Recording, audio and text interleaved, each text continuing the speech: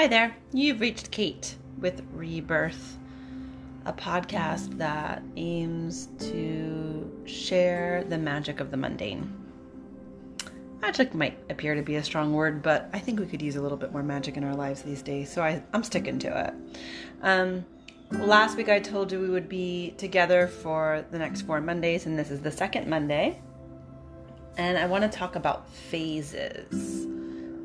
And the moon is, it is waning. We're coming out of a full moon on this Monday, May 11th, and we're heading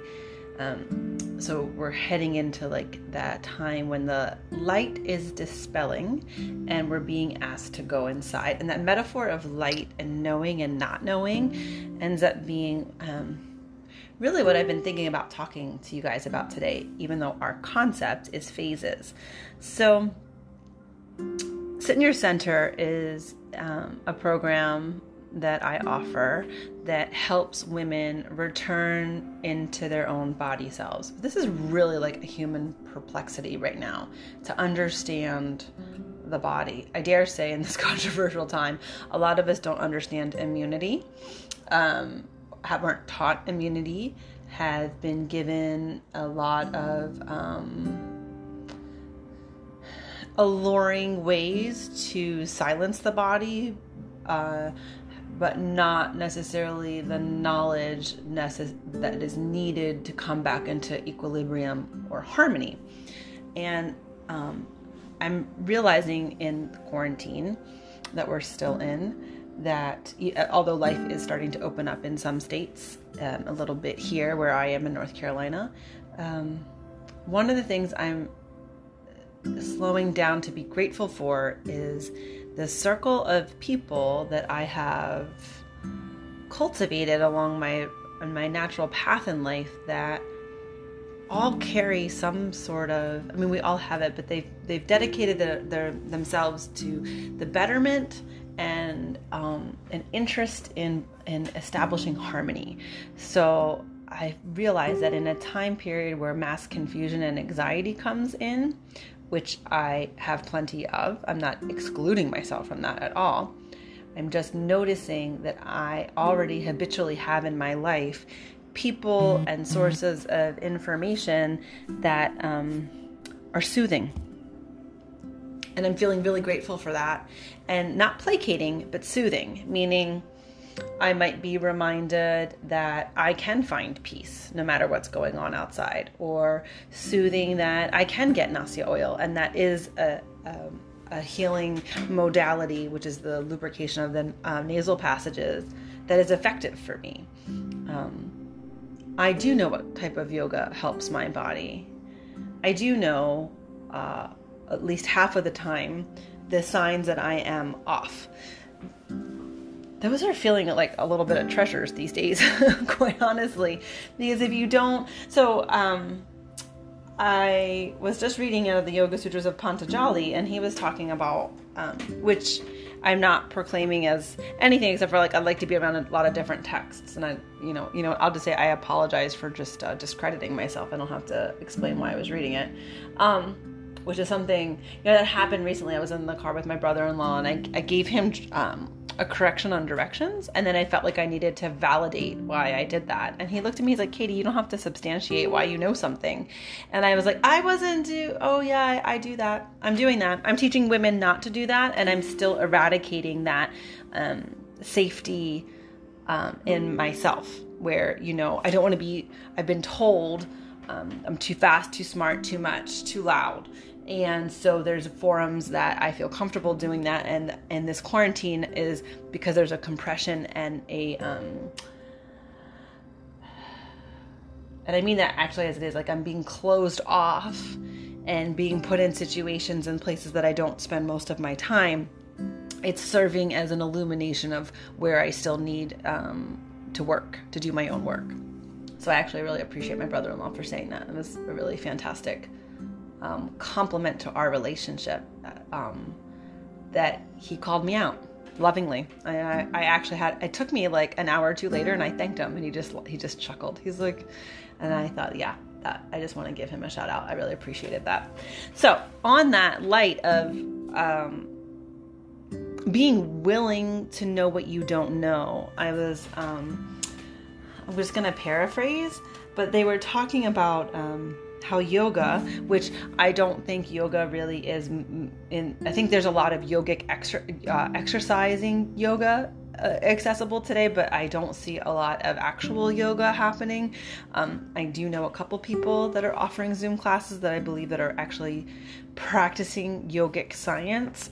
That is not common. It's just like any of us can go get pizza if there's something a wild food, or any of us can go get a salad, but let's do a salad. The caliber of where the greens come from markedly changes the consumption, the experience, and the nourishment provided. So that's my commentary on yoga.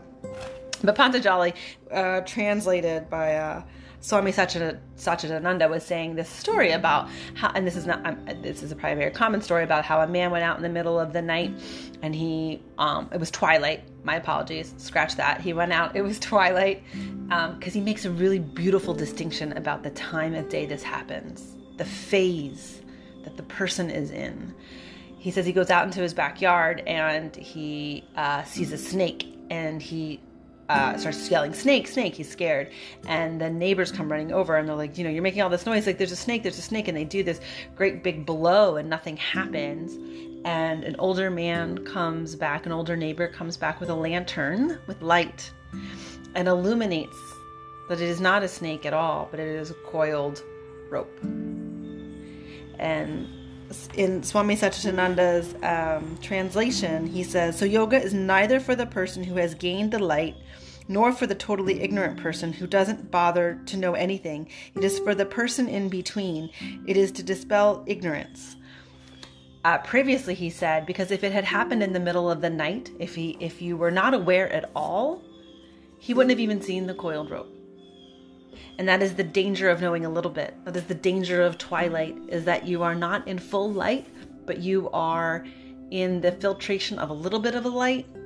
So there is illumination, but there is not clarity. And I think that is a perfect description of how I am navigating this phase of being returning to areas in myself that need to be developed, and also to the phases of what is happening right now in Sit in Your Center. And I'm going to share with you what one of the attendees talked about. And there's a visualization. There's a visualization that we do. It's a very powerful one, and it's very simple. And it's asking the woman to just kind of like close her eyes and like kind of literally drop into her center and just sit with what arises. And a very typical response, or one common response, let's not blow this up. One common response is that the person doesn't like what they see, or they don't see anything and they wanted to see something. And this particular woman said what she saw was a castle. What she wanted to see was paradise. And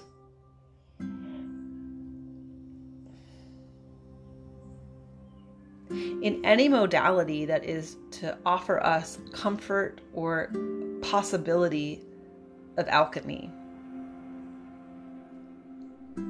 the common and crucial element is acceptance of what is. Once we fight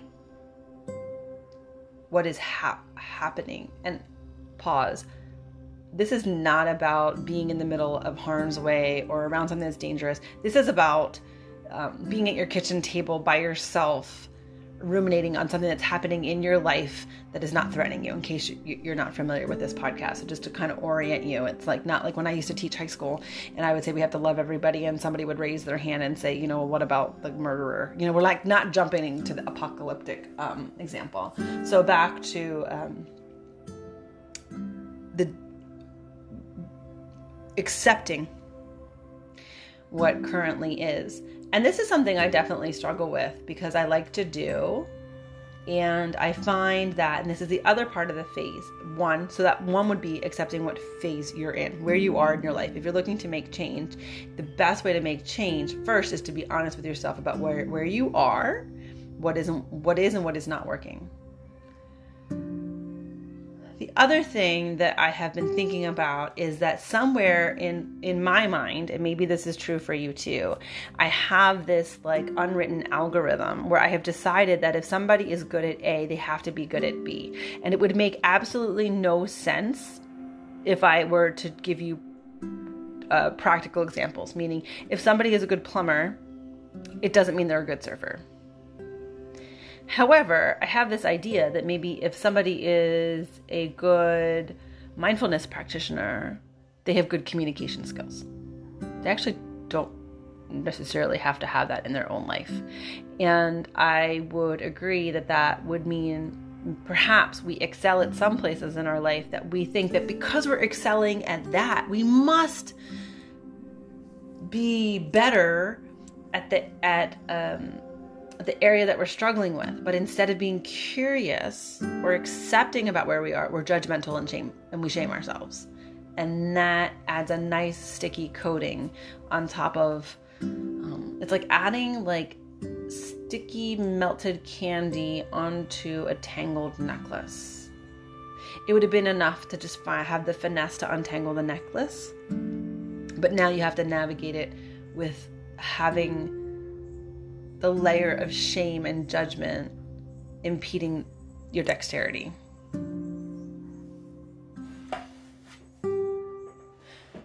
So it was interesting for me when we came to the place of the full moon and sit in your center, that one of the attendees talked about what she wants to see and what she actually saw.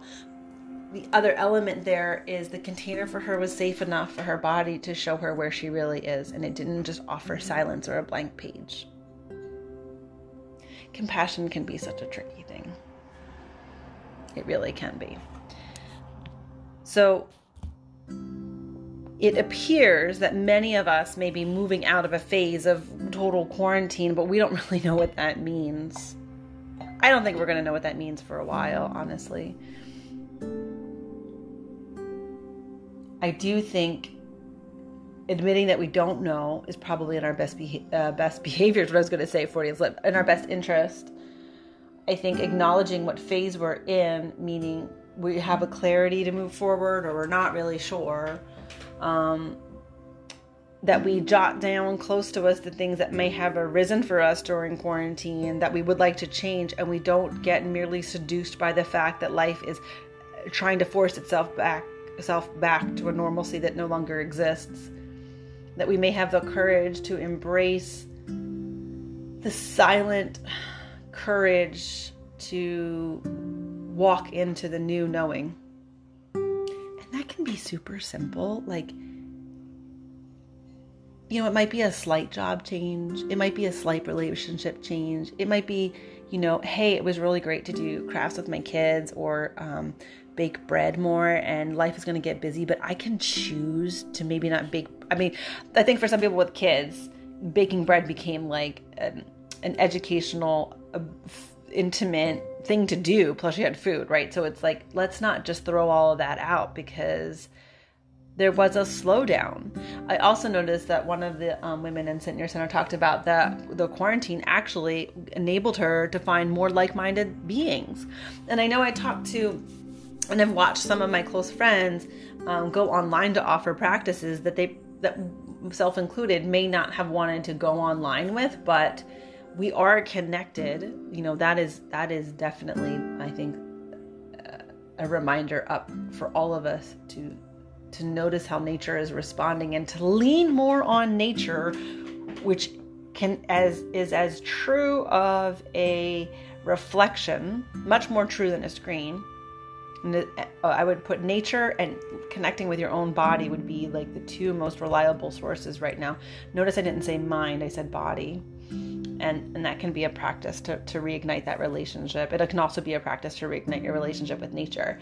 But if you found anything that was bringing you solace and something that kind of brought you back into your center or slowed you down, or some small kind of practice with your children or your loved ones, or, you know, maybe you ended up talking to family members more, or maybe you realized that you don't have people that you connect with and you thought you did. Whatever that gem of realization arose for you, hold it. don't just drop it. In the Northern Hemisphere, summer is coming. We might reach, it's great to go into that external and that fun, and please, do that. But let that whisper be enough, and not have fall and winter come and ask and demand your attention. If anything came up for you, let that be an acknowledgement of what phase you're in, what phase you're headed to, and you don't have to have any answers. I think right now it seems to me that if you are willing to be curious and you are willing to be pliable, that is a little bit more to your benefit than pretending that we know what's ahead of us when many of us don't. So thank you for listening, and I encourage you to also allow that metaphor of like, what phase of the day are you in, and when you're seeing something? Are you operating in the clarity of day? Are you fumbling in the darkness of night, which is actually an easier place to be than twilight, because in the darkness you can say, I really don't know. And that is a safer place to be than to assume that you know something that you don't, and create a reaction or a commotion like that man in the back of his yard over something that never actually existed. Hope you have a beautiful Monday. Thank you for listening. Talk soon.